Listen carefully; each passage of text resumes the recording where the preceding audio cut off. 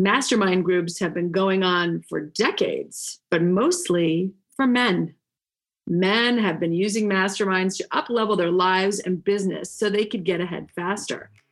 I started the Warrior Women Mastermind as a safe space for women to connect, share, and learn together. It's an incredible, one-of-a-kind experience led by me with a curated group of women I hand select for you. Here's what some of the women are saying about being in the mastermind. Cindy writes, "The mastermind group has given me a sense of connection with other women who share similar life experiences and challenges and are on their way to breaking through any perceived limitations holding them back. It's a beautiful and powerful process to share with such amazing women. I feel the powerhouse warrior woman within me being nurtured and ignited into life." Leah says, "I didn't know what to expect from the mastermind, and it has exceeded every expectation that I had when I signed up. The group of women she has pulled together for me is amazing, supportive, and already I feel like we've connected with long-lost friends." The waitlist for the Warrior Women Mastermind is open. The next mastermind groups will be launching in the fall.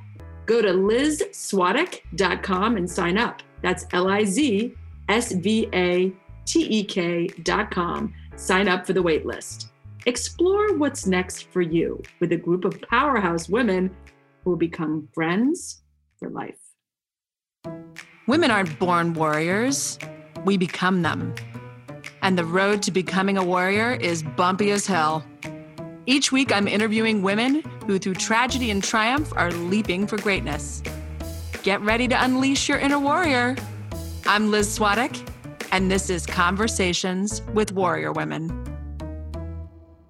Welcome back, warriors. Well, when I had Dana Kaplan on my podcast in an episode entitled "The Kids Are Not Okay," which is episode 88, I had no idea how much people would resonate with her message.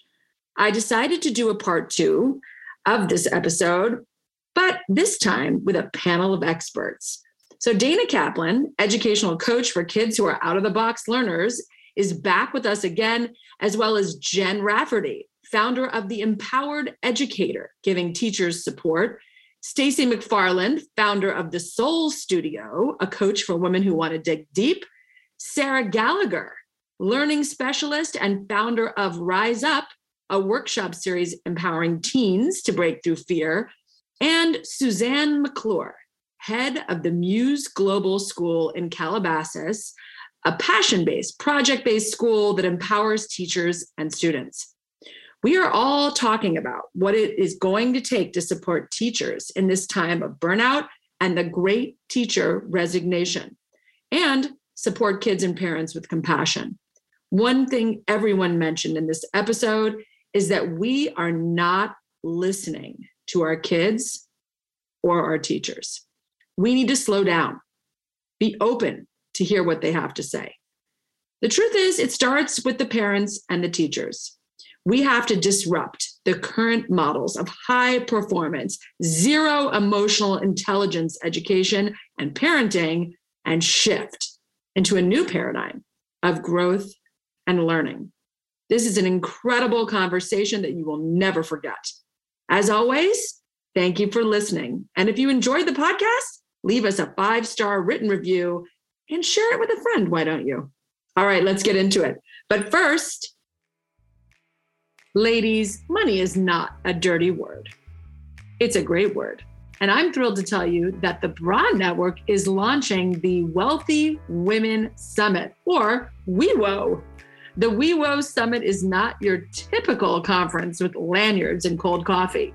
Hosted by the Broad Network on August 25th and 26th, 2022, on the Sir Winston Yacht in Long Beach. The Wealthy Women Summit is for anyone looking to expand their wealth in mind, body, health, leadership, business, and community.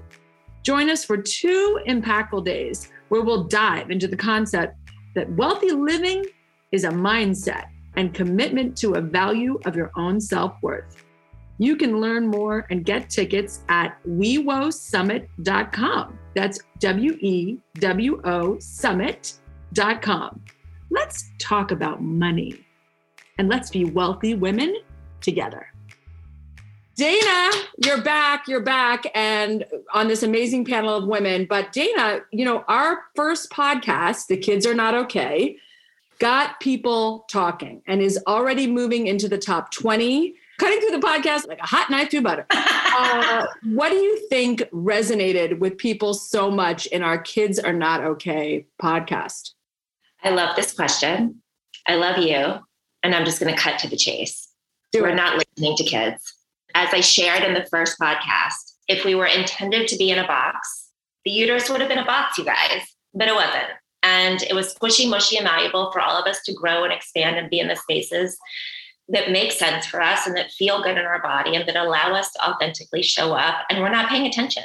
We're just not paying attention. We are so quick to answer for them. We're so quick to anticipate the negative instead of creating a space for opportunities of kindness and compassion and curiosity. And I know that we're all trying to figure out life and navigating and all the different components. But at the end of the day, this is the youth's life right now. Like, we had the opportunity to be in the 5th grade, the 9th grade, the 12th grade, and college. They haven't. And they were also robbed of a lot of time. This pandemic has really hit them hard. And now where the majority of the states have gone, mask optional, children are now having to wait, you smiled, not what I thought in my head.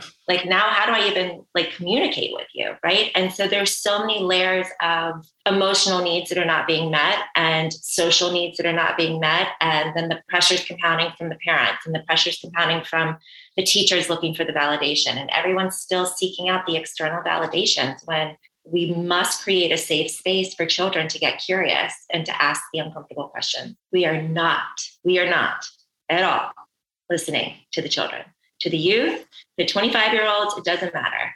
And I say that because, look, not for anything. I mean, I've gone through my own transition this year with my parents, and I'm their child still, right? I had to lean in and get curious with my parents. I had to lean in and give them space. Even as I say it, my throat's on fire. I didn't give them the opportunity to even listen to me because I was so quick to think they were going to judge me. So if here it is, I'm a 44-year-old adult that thinks she's 16 more often than not, but let's call a spade a spade. If I'm sitting here and I feel that way, judgment, criticism, pull, what are the actual kids thinking? What are the actual kids feeling? And what are we doing about it? What are we doing about it? Well, I've got Jen Rafferty on here. Jen, we recently did a podcast that went deep into teacher burnout. But what we realized is that, and this is what we came to, and it was actually scary when we came to it. What we recently did a podcast, we went deep into teacher burnout. But what we realized is that burnt out teachers and parents are exhausted and overdoing things. And so they are teaching our children how to burn themselves out as well. We are teaching the children burnout. Can you speak, Jen, to what you feel like is going on right now? Well, I think it ties into what Dana was saying, is that everyone is looking for external validation of safety. And in doing that, we are suppressing and repressing our own emotional cycles, or our own emotions, period. And we're not allowing space to feel the things because we have this internalized societal pressure that we need to push through and carry on.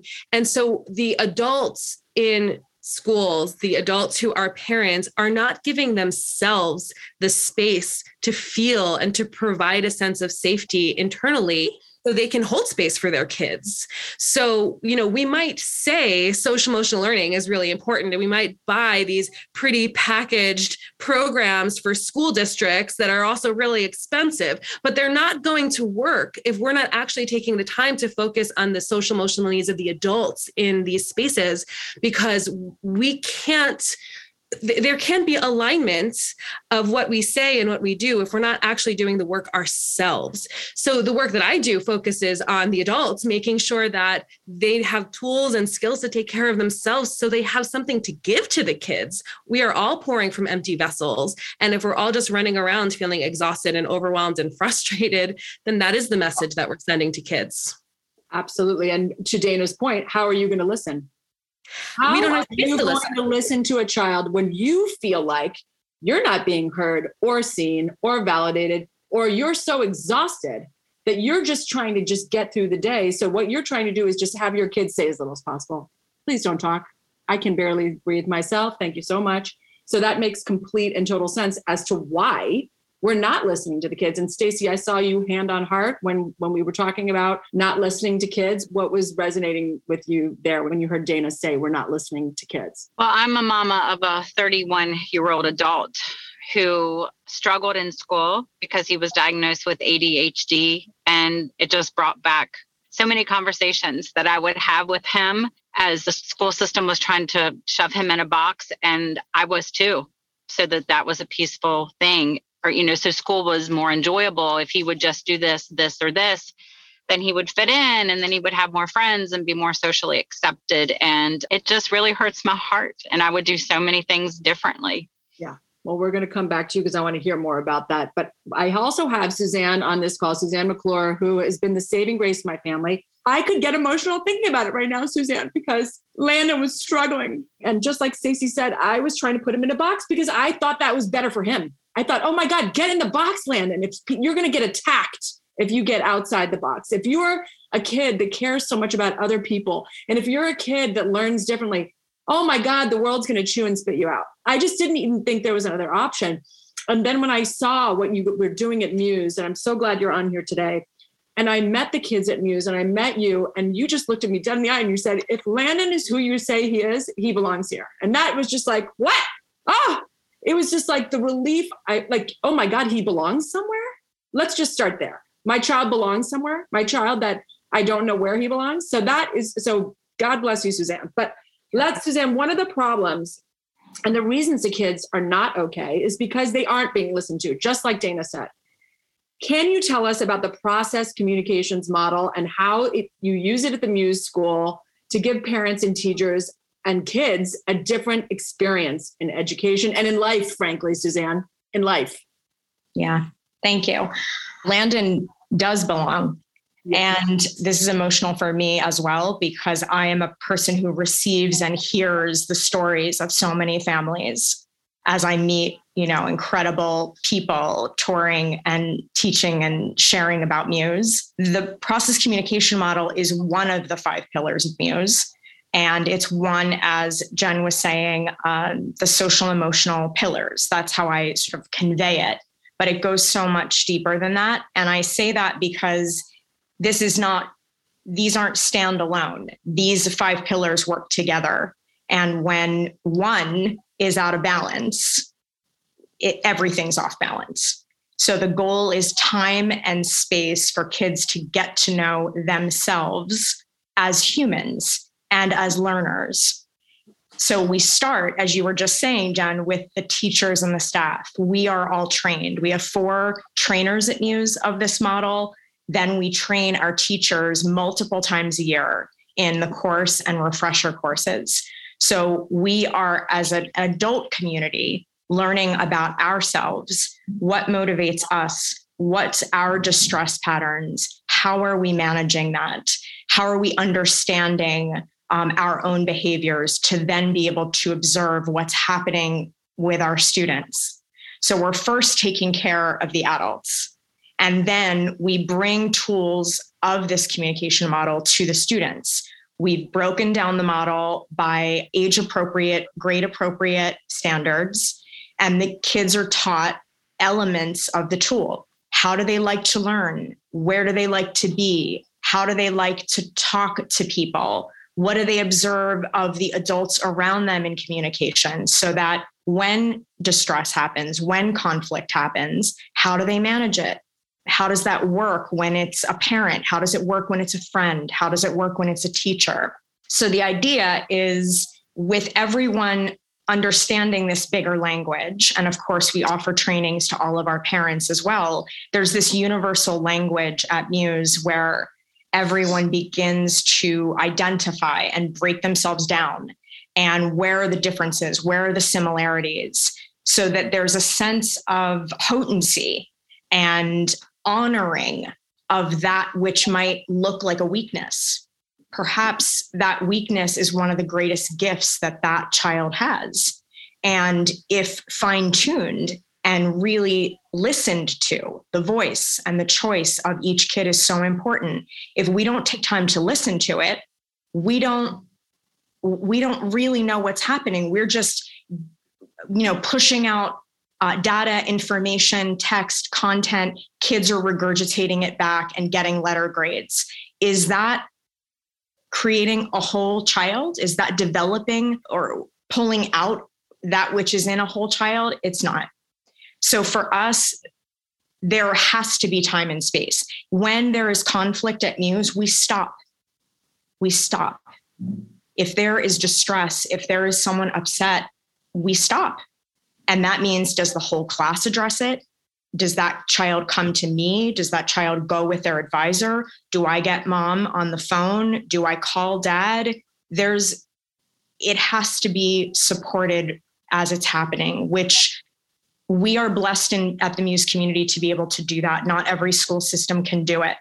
And however, it's possible, it's important, it must be prioritized. What blows my mind about Muse in general is, and I've gone there, I've spoken, I've met the kids, is how much conversation there is. I think forever Landon was told, be quiet, sit in your seat. The teacher's talking, raise your hand, sit back down. So to be at a school where one of the first weeks, his English teacher said, oh my gosh, Landon has such amazing feedback. And he, the only thing we just got to work on that he doesn't just blurt it out, that we got he can talk over someone else. And I'm thinking that boy didn't talk for 3 years at his other school. He didn't even feel comfortable enough to have an opinion. And here he is at Muse, and they're taking something which another school could say, oh, impulsive, talking all the time. God, shut this kid up. And you're making it into one of his greatest strengths, which P.S. it is. So that is why this kind of model works. Dana, what about what Suzanne was saying? Dana's like, I'm going to this school myself. I'm enrolled. I'm going to die. Yeah. So Dana, what about what Suzanne was saying making you turn into a dolphin? I think, Suzanne, I've read about your school. I knew about it pre-Landon going there. I've had the privilege of speaking to a teacher already there that is supporting. And my vision, the more, and this is like, I used to think that I was delusional. I used to think that I was such a dreamer, that such a plan couldn't happen, that I was such an outsider, right? My whole sense of belonging. Like, I actually thought I didn't belong until 2 years ago, until I went to this event and was told belonging is like your birthright. And I was like, wait, what? To create a space where you walk in and it's so inclusive and it's so accessible that equity is just everywhere, right? It's equitable for everyone. That belonging is just innate, and it's that dream of mine. And to hear it in action and to see it in action from only through videos and from, FaceTime, right? And I've never even stepped foot on your campus, and to know that it actually exists gives me so much hope and joy that my vision for the collective can have this, because I don't do excuses and I don't do Band-Aids. And I know that we can do what you're describing in mass groups. I know we can, because I did it in my classroom of 25 kids and had an influx of additional 10 kids floating through my classroom every day in kindergarten. So it's not that my way is the highway or that I'm some, martyr. I just know that we can create a space where kids actually thrive and they believe that they belong. They feel, they embody their belonging. And I'm so grateful that Landon and all of the kids that are at your school are attending and that you've created the space for them. And the teachers, they're happy and they're joyful and they're excited to share. And that's the piece. It's a collective desire.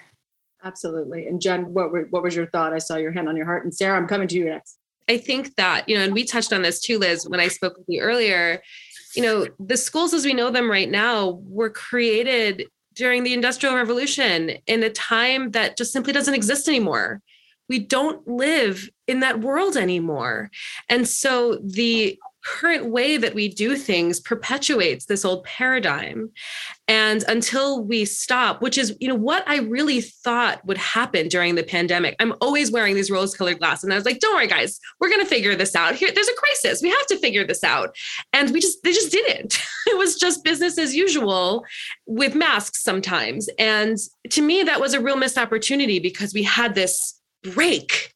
And it allowed some people in pockets to really rethink and reimagine, how do we do this better? How can we serve our kids better and actually create an environment that reflects our values as they are now, not 100 years ago? Absolutely. Stacey, I know you wish you had sent your kids to a school like Muse. I know, hindsight's 2020. I told you I was trying to put my son in a box too. So please, this is a no shame and no judgment podcast. Have I mentioned that? But your boys are older now, and you mentioned you would do things differently. So tell me, looking back, what would you do differently now? Because there are parents listening now who are, try to force their kids in a box, and maybe they don't have a school like Muse in their backyard. Like, what are your thoughts? I would definitely listen to my child more instead of trying to just take whatever the teacher was saying. And I understand she was trying to have a classroom and teach all of these children, but I would have listened to him more and really figured out a way that he just learns differently. He just learned I did it. It's not differently. He learns his way. And not all children learn exactly the same way. And the interesting thing, my boys are very different. So Logan is the oldest, and he was diagnosed with the ADHD. And Jared is my youngest. He was 4.5 years younger, and he followed the rules, very much a rule follower. And he fit in that box, and he was comfortable in the box. He was not trying to get out of the box. So I was dealing with two very different children, and that's what happens. People think they should be exactly the same. So I would go back and not maybe compare them as much as I did, like, he's doing it this way. Encourage Logan, just like you did with Landon, because I thought the world was going to chew him up and spit him out if he did not fit into this box. I would just really listen to him and find another way for him to learn, because he's very bright and he did really well in school, but socially and emotionally, he's still dealing with it. He's still peeling back the layers and sorting through of being the kid that did not fit in. Yeah. And that is very painful as a mom. And when you were saying you found a place that Landon actually belonged, that's all we want as mamas, is for our children to be loved and accepted and to be seen for the beautiful people that they are. Absolutely. And I think that part that you and I both share about the chewing up and spitting out, that's our fear. Right? That's what that is. Because truthfully, it's not about the world chewing them up and spitting them out. It's about realizing that this kid is an asset, that you are the asset, right? And so if it's not working at the school your kid is at, the way to look at that is, rather than, oh my God, I got to push him harder towards the thing that's not working, it's about looking for something different, thinking about how you could bring in another resource or change the school right? But looking at it not as he's the problem, but he's the asset. And we're just going to investigate, be on a discovery mission for what that could look like, right? Versus, oh my God, the world's going to chew you up and spit you out, right? Yeah. Acceptance, I think, right? Acceptance. You just want people to accept your child and see your child for the beautiful soul that they are. That reminds me of like when he used to start school, I went out and got this label maker and these different folders for all his classes and all this, and was like, I'm going to help you get organized. This is going to be such, I would have listened to him more on how he handles things. And he was a kid who stuffed everything in one folder for fear he would forget if it was in a different folder. Like, I had all these ideas, and that just made it worse because I needed to listen to him, and I needed to say, Logan, what works for you? And I will support that. Absolutely. Absolutely. Sarah, I saw you nodding your head. Sarah has not only do you handle kids that learn in a different way, but you also have kids that learn in a different way. So they're living in your actual house, Sarah. So tell me what resonated with what Stacey said. Absolutely. So I have 2 boys. My oldest is 15. And while he struggled with education for the majority of his life, he was able just to fly right under the radar for his whole education and just get to where he needed to be. Now, my other son, Jacob, he's in 6th grade, and he has been struggling with dyslexia and ADHD forever. And we are currently looking for a school that is non-traditional for him. So it gives me so much hope and reassurance to hear about Landon's school, because I've been looking and I didn't know that it was out there. But the most interesting thing when we're having these conversations is that 2 things. One, as his mother. So my boys go to the same school that I went to. And so for me, it's like, oh my gosh, I'm breaking up this whole legacy of this relationship where my parents went to this school, then my nieces and nephews and my cousins and all of my best friends and their whole family, so everybody goes there.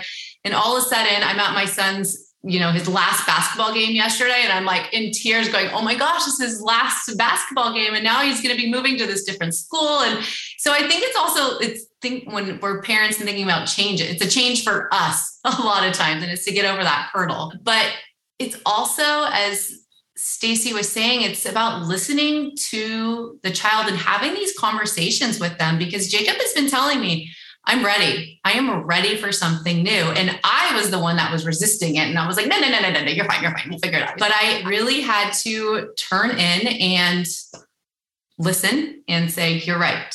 You're right. We need a different school for a different approach, something that's non-traditional, where you're not sitting there, just getting lectured, where it's hands-on and it's a whole child approach, and you're going to learn so much more. And you're not going to look back and go, why did I learn this about math? What was the point of this? And why was I spending all this time? But you're going to just know, like, I got to do all of these amazing things, and this is who I am. And even more than anything, I got to be who I am and be proud of it, and not hide and not be embarrassed. I know I'm amazing because of who I am. Absolutely. I mean, Landon toured Muse. I did not tell him other than, hey, why don't you go check it out? Meanwhile, Suzanne had told me, he can come now in the middle of the year, in the middle of January, we will take Landon. I did not tell him this, of course, because I thought, one step at a time, let's see if he likes it. He comes home after the first day. I say, how was it? He said, amazing. Great. I want to go here. I said, oh, that's so great. He said, they said I could come here this week. I mean, it was hilarious. So talk about, us dragging our feet to the change. And here's our kids like, I'm going, see you later, so we got to get on board. That's for sure.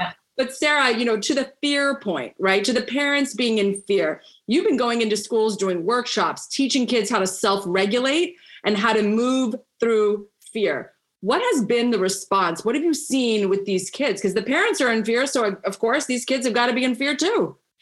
Yeah, pretty much. And honestly, I didn't really learn about using fear as my ally until I was like this day, 2 days ago. 2 years old. Yeah, exactly. 42 years old.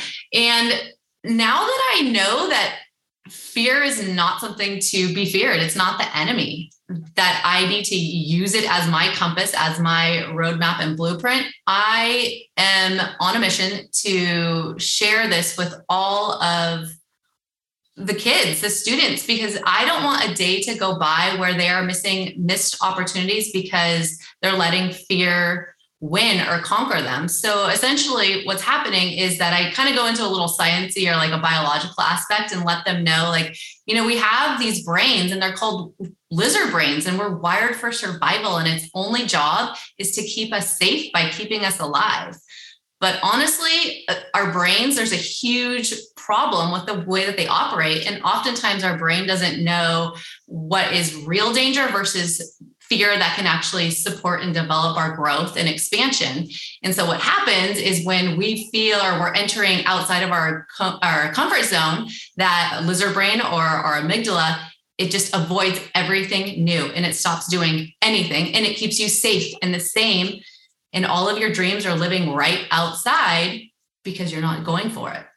And so it's talking about when we're working with fear that we never try to conquer it. What we do is we actually need to meet it. And whenever our fear arises, what happens is that we know that we're being bold and we're being brave and powerful and we're onto something. And we should definitely do the thing our lizard brain is telling us not to do the opposite of it, and slowly calm our nervous system down by breathing, do some visualization techniques, and then go do the thing that you wanted to do, the thing that your goals are. You accomplish those things. And it's such an amazing thing. And so what I've actually heard, again, like as parents and teachers and educators, having these conversations with kids, they love to be heard. They love to talk. And they just divulge all of this information about like, oh yeah, so my parents wanted me to go try out for the soccer team, but I didn't think I was going to make it. So I completely self-sabotaged myself. And I just really stood there the whole time. But guess what? This girl that was telling me this, she made the team anyways. And then she ended up being really great. But she initially let her fear win, right? And there's so many examples of this, so many times where there's missed opportunities because we are afraid and we don't know how to handle it. We don't know how to calm down our nervous system. We don't know how to take down the next approach. These people aren't talking about it all the time. Until, like I said, I'm like 42 years old going, oh, wait, huh? Yeah. I need to embrace and dance with my fear. Oh, okay. Now I got it. All right. Okay. Now I got this. Yeah. And that's a fascinating thing, because I think as parents, sometimes we just assume that the kids don't want to do something, but sometimes there's a bigger reason. You know, like Landon had mentioned to me many times, he doesn't want to go to a concert. And then one of his therapists said to him, what do you wish you could do that you feel like you can't because you have too much fear? And he said, go to a concert. This whole time I thought he just didn't like concerts. Like he didn't want to go. In reality, he was having so much fear and anxiety around it. And then this therapist was so kind to him because she was saying, well, we're going to work through that. We're going to figure out a way we can actually get you to a concert. So it's also about like, you mean I recognize in your child that they're actually are fearful about something versus they just, oh, I don't want to do that. It's like, do you? Maybe you don't. I want to ask a question to all you bright minds. I hear these bright ladies in the room. What do you think parents need to do to help kids the most right now? If you could kind of pinpoint something, I'm going to start with Suzanne, because you meet with a lot of parents. And I know this is a huge, open-ended, very large question. But if you just had to pick some things that parents could do to help kids kind of meet them where they are right now, what would you say? I would say slow down. I have a 16-year-old. So I say this because this is the advice that I have to give myself as like a woman who moves at a really fast pace every day. If I breathe and slow down, then I'm present. And then I can my senses start to just pick up on what's happening. I'm just more keenly aware of what is going on. And if I can do that when I show up for my students, and if I can do that when I show up for my own daughter, then I can listen. And I think it's subtle. I think that the way in which our children are maneuvering in this crazy world that we're living in, it's not always in your face where they need support. And if we get quiet and we listen and we slow down, we can pick up on these subtleties. And we can make time and space to have these, as we were talking about, uncomfortable conversations, things that scare them, give them a little bit of support on all sides, back, sides, front, like give them that support. Because if we slow down, we can make time to email the teacher. We can make time to talk to the best friend's mom, to share what that kid might be holding. I think the biggest thing in these last couple of years is the kids are holding a lot inside because they see the adults holding a lot and then they're holding a lot and they don't know what to do with all that. So if we slow down and we listen, they can share. They will share. Like get in the car, go for that 2-hour drive because I'm telling you that kid is going to open up, put on the music, and all of a sudden they start talking. Just shut up and listen. Yeah. Don't give advice right away. And I say this because I have to remind myself all the time, just shut up and listen to her, Suzanne. Let her talk. Yeah, it's so true. Slow down and listen. These are literally, if you take nothing else away from this day, slow down and listen. Jen, what would you say that we need to do as parents right now to help these kids?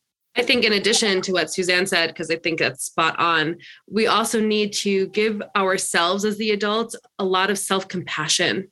And get rid of the guilt, the mom guilt. That's something that I certainly have experienced a lot the last 2 years and had to come to terms with, particularly, I decided to stay home with my own kids during the pandemic. And I'm still grieving that time that I perceive as lost time in some way that I'm coming to terms and reconciling with. And so giving myself grace in those moments where I feel like I'm not doing enough, or I should be doing something else, and reminding myself that there is no should and there is no enough. I get to decide what's enough, but purposely slowing down enough to recognize I'm feeling that way, Suzanne, and then allowing myself the space to feel that self-compassion and grace. 100%. Stacey, I'm coming to you next. What would you say that parents need to do to help kids right now? I know your kids are older, but you're still a mom. Absolutely. And I love what has been shared. I need to say that. And my heart is exploding that there's going to be hope for these children and things are going to be different. So yay to everyone on this podcast for that. It would just listen to them and trust that they know. Listen to them, let them have a voice and have a part of the decisions that involve them. That, we are making big decisions for them and they need to have a voice in that, in these decisions that affect them. And they know, and we're starting to teach our children, thanks to beautiful souls like you guys, to create safety in their system and to trust themselves. And we need to keep encouraging that so that they can make beautiful decisions for themselves and then support them in those decisions. Absolutely. And I think you're so right. And I think it's scary sometimes when we give our kids a voice, right, Dana? Dana and I always talk about oh my gosh, these parents are just afraid sometimes of their own kids because they're like, oh my God, if I ask their opinion on this thing, I don't know if I can ever rein it back in, But it is true. They do need a voice. So Dana, what do you think right now what parents need to do most right now to help kids?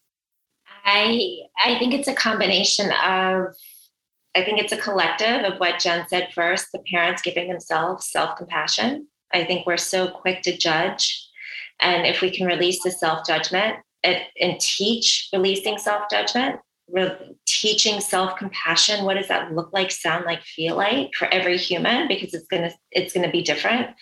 We can then actually listen, right? Because we're showing up curiously. And if we can show up curiously, we release all of that extra around. I think at the end of the day, it's really important that we have these uncomfortable conversations. Like in Jen's space, have the conversation with your kids and let them know that you are sad. Let them know that you were disappointed. Let them know that things did not go the way you thought they would go. Having those honest, open, vulnerable conversations allows a language to be created in your household that wasn't there before. And then me being who I am, because I'm not a techie person, but I'm obsessed with Word Hippo. And then you get to come up with this whole laundry list of other words that go along with sad, right? You get to come up with this family language. And then to Suzanne's point, if we actually listen, the parent can then say, you know what? I have to share something with you. I experienced something so similar to you as a child, but I think I blocked it out because I didn't want to remember it. And because I didn't want to remember it, I'm being so much harder on you to do X, maybe play basketball, play the piano, be in the spelling bee, because I couldn't do it. And Stace, if to your point, give yourself love and compassion, because I've seen your granddaughter and she is one lucky little trooper to have you. And Sarah, your kids are so fortunate because it may take us a little bit longer to catch up. But if we honestly will stop judging who we are and stop trying to keep up with everyone else and really pay attention to what's in front of us, like Jen pointed out, for me, the pandemic was a time where you really was intended to create a new normalcy, your personal new normalcy. It was not, I firmly believe the universe is telling us, it is your time to break systemic and societal pressures and barriers and all of those. And now we get to do it. So do it. Sit down with your kids on Saturday morning, cancel all the games, make their favorite breakfast, have ice cream. Who cares? Do it. Yeah. And ask them, what do you want? What do you need? Yeah. What do you need from me? And then you also, as parents, get to say, I need this from you because you matter just as much. There's no competition going on here. It's everyone's inclusive in the arena. Well said. And parents living their dreams to their kids, we know that that's really hard too, because we have memories of things. We want to do it different. We want them to have a better experience than we did, but sometimes they don't even want to have that experience. So it's very loaded. You've got to kind of sort out your own things. Sarah, do you want to chime in on this one too? What do these kids need?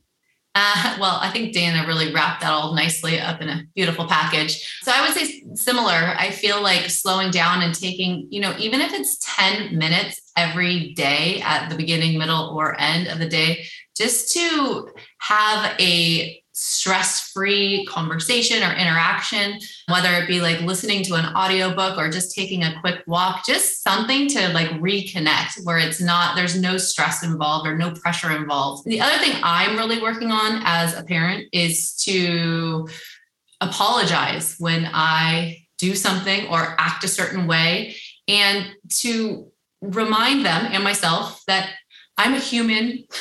You guys didn't come with a rule book. I'm learning this for the very first time, and I'm going to mess up just as you are all going to mess up. And there's going to be times that I'm going to need forgiveness from you. And there's going to be time when you need forgiveness from me, but making mistakes, not a bad thing. It's okay to make mistakes, and it is okay to be sorry. And it's okay to come back and have to redo it again. I think it's really important for kids to know that we don't think that we're perfect and we don't have all the answers either, but we'll go and do our best, and we're going to try and figure it out in the end. Yeah, that's a paradigm shift, right? I'm sure all of our parents spent a lot of time apologizing to us. Funny. Suzanne's laughing. Yeah, Suzanne's laughing. Suzanne, I'm coming to you next. What changes do schools need to make? I mean, you can even speak to your own school if you think changes need to be made, but I'm just thinking about the larger educational system as a whole, because should people have to go to a private school like Muse to get some of the things that you're doing? Like, can't we bring some of tenets and things into public schools? Because I feel like, we've already gone past the point. We were in trouble before, truthfully. We were in big trouble before. Now we're in big trouble. Now we're in big trouble because now we've gone through a pandemic. What changes do schools need to make?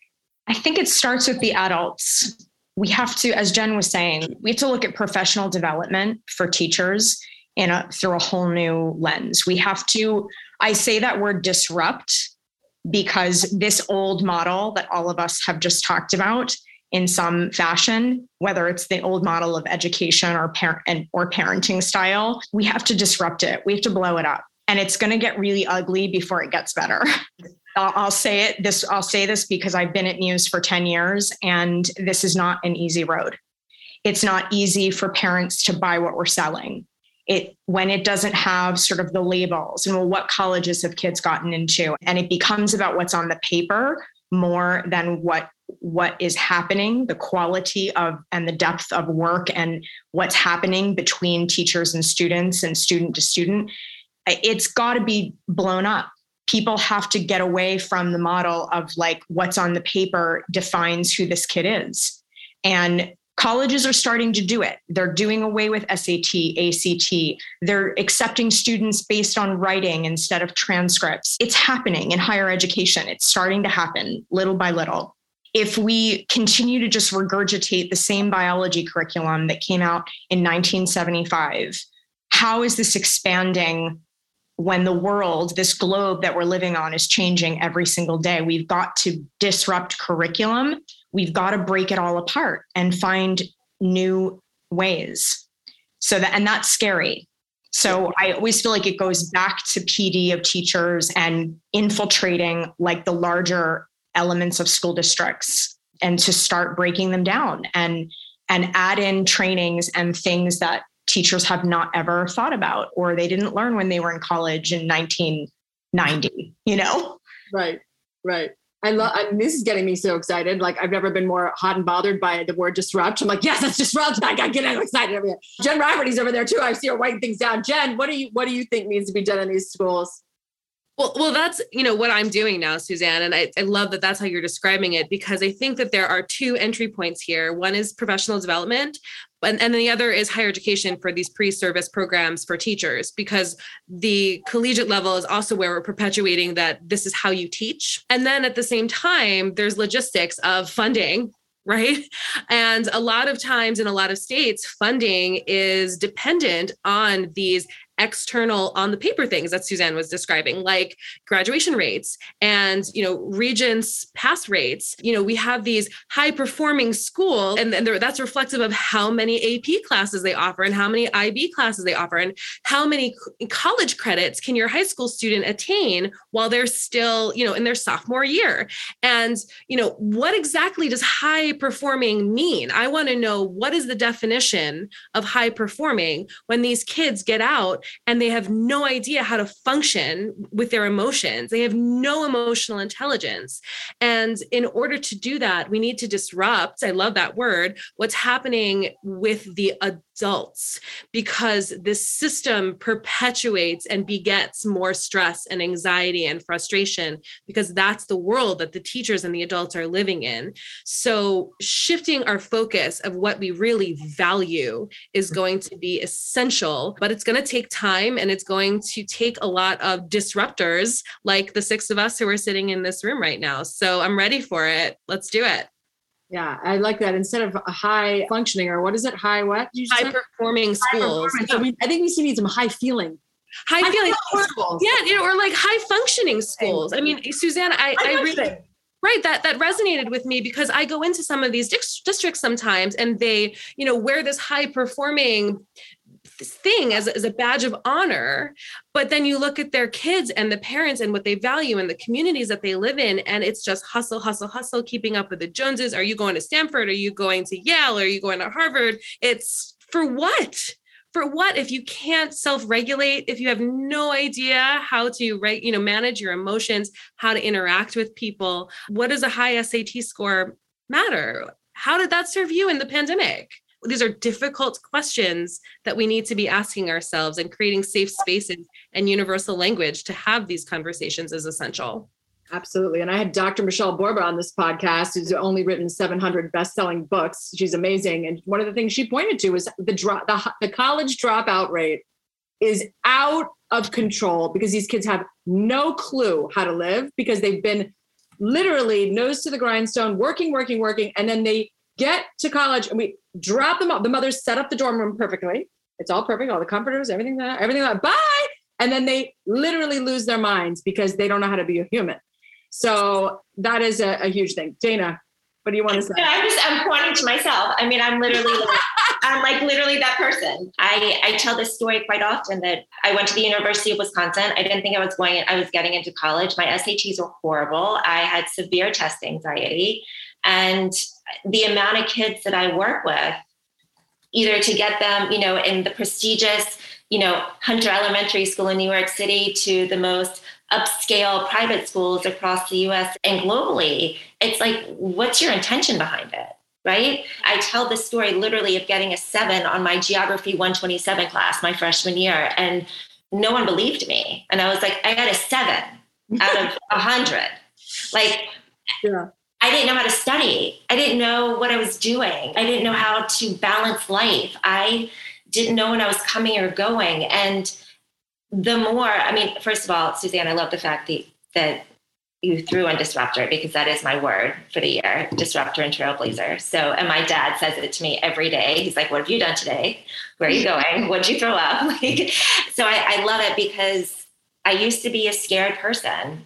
Like, people were scared of me, of like what I was going to be doing and saying. And I don't care anymore, because I know that if I do it and I say it, it's meant that it's impacting someone along the way, and at least one child is going to experience something different.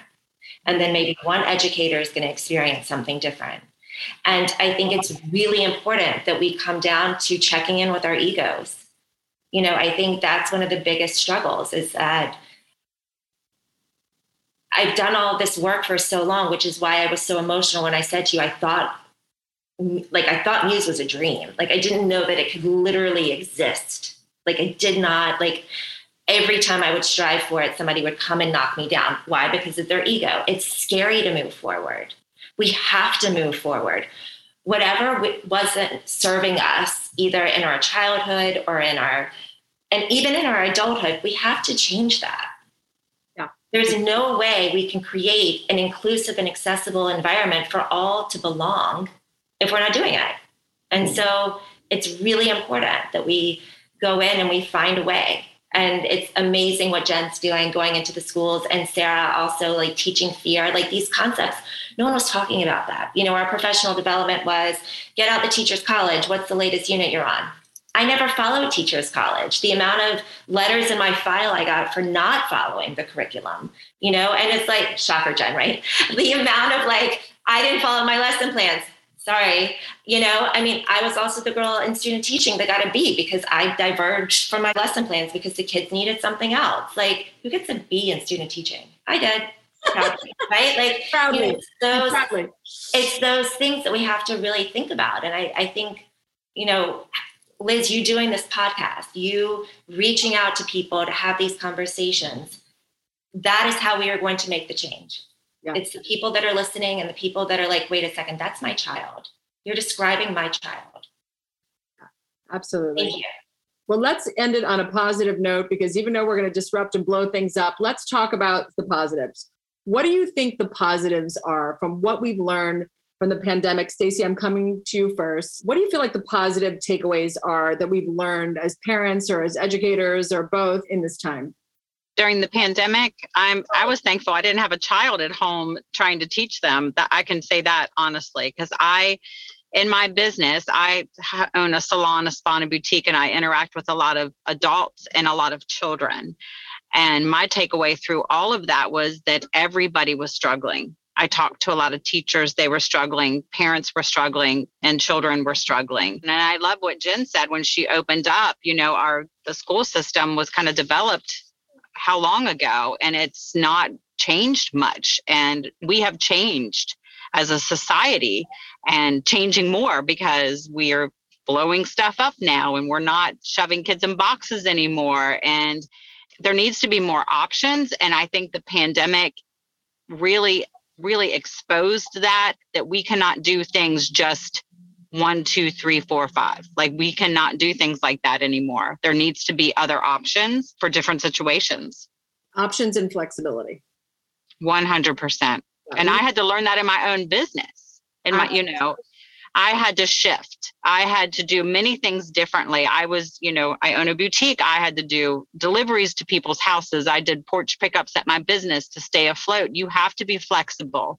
You have to bend. You have to flex to survive, to keep up, to move forward, to grow. Agree. Sarah, any positive takeaways that we've learned, you know, through this pandemic about our kids, the way they work? Yeah, absolutely. So, I mean, I feel like for my own kids and my students that I teach, that they can do hard things.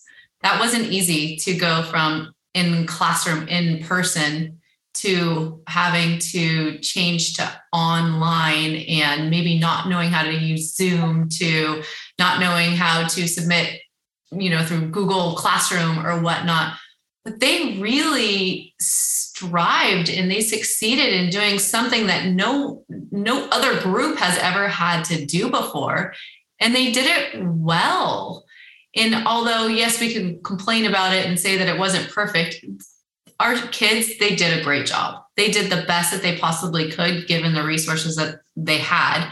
And they were able to pivot, and they too had to think outside of the box. So for them, maybe it was a struggle and it was hard, but it was also an opportunity for them to learn and to grow and expand and to look back and be like, wow, look at all the amazing things I accomplished that I never would have known how to do until I'm 42 years old. Absolutely. Jen, Miss Rafferty, what do you think? So I'm smiling because, you know, some of the things that Sarah said resonated with me. I think that people who were able to see this pandemic as an opportunity and were able to take it, saw that it was a time for reflection and an identity shift. And I'm not saying that it wasn't hard. It was hard. There were a lot of... Growth is uncomfortable. And we can do hard things. And if, you looked at this and fell into victimhood, you didn't actually learn anything. But if you looked at this time as an opportunity for change and shifting, there were so many new places and spaces that you could go where you could literally zoom out and see this global community that we were a part of. And those people who took advantage of that, and I was one of them who took advantage of that, I made so many new connections. I made a ton of new friends from all over the world. I was able to change the way I saw myself within a larger global community and shift my role and made a lot of, it had a more clarity to what was important to me, what my professional mission was, and how I was going to do that, and modeled it for my own kids. Bravo, Jen. Well said. Dana, what do you think? What are some positive takeaways that we've learned over this crazy ass 15-year pandemic? It's only 15 years. Every time I talk to you, the pandemic's grown like longer, doesn't it? 5 years. Tomorrow it's going to be 20. It's going to be 7. Yeah, tomorrow's going to be like 100 years. It's totally cool. Yeah. I think to Jen's point and to Sarah's point, I think, and to Stacey's too, the flexibility and the opportunities. I have seen people grow together. My belief that the pandemic really needed to be called physically distancing and socially gathering, because to Jen's point, I have friends that I never would have imagined. I'm going to celebrate it because I'm working on celebrating myself. Like, I'm an international phenomenon now at this point, after being on so many podcasts within 9 months. Like, it blows my mind. I never would have had those opportunities to meet people and speak with Australians the way that I've spoken with them, or people, in Turkey right now. Like, it's just such a brilliant opportunity to learn and grow and expand. And most importantly, to see how similar we all are. And that's the piece that we have to come home to. Like, we have to remember, what are we doing and why are we doing it? And let's build that connection. Let's foster that connection, and let's compassionately show up. And I think that's has been a beautiful experience.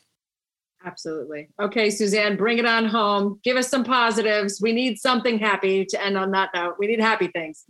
Well, everything everyone just shared is beautiful. I think we have stepped into this, we were like gently forced into this expansion. I see it, my C words are community and connection. And the whole idea for when I looked at Muse, or when I looked at my own family at that time, under all of these conditions that were so out of our control, we had to get creative.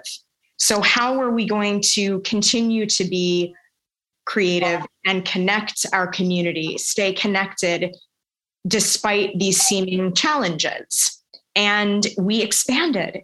If we allowed ourselves to let go of the fear, we could breathe into it and say, yeah, there is so much possibility here. Muse, Susie set us on a mission to create Muse Virtual. And now we have kids in Italy and in France and Texas and Chicago and all over. And now those kids are all coming together in virtual classrooms. It's phenomenal.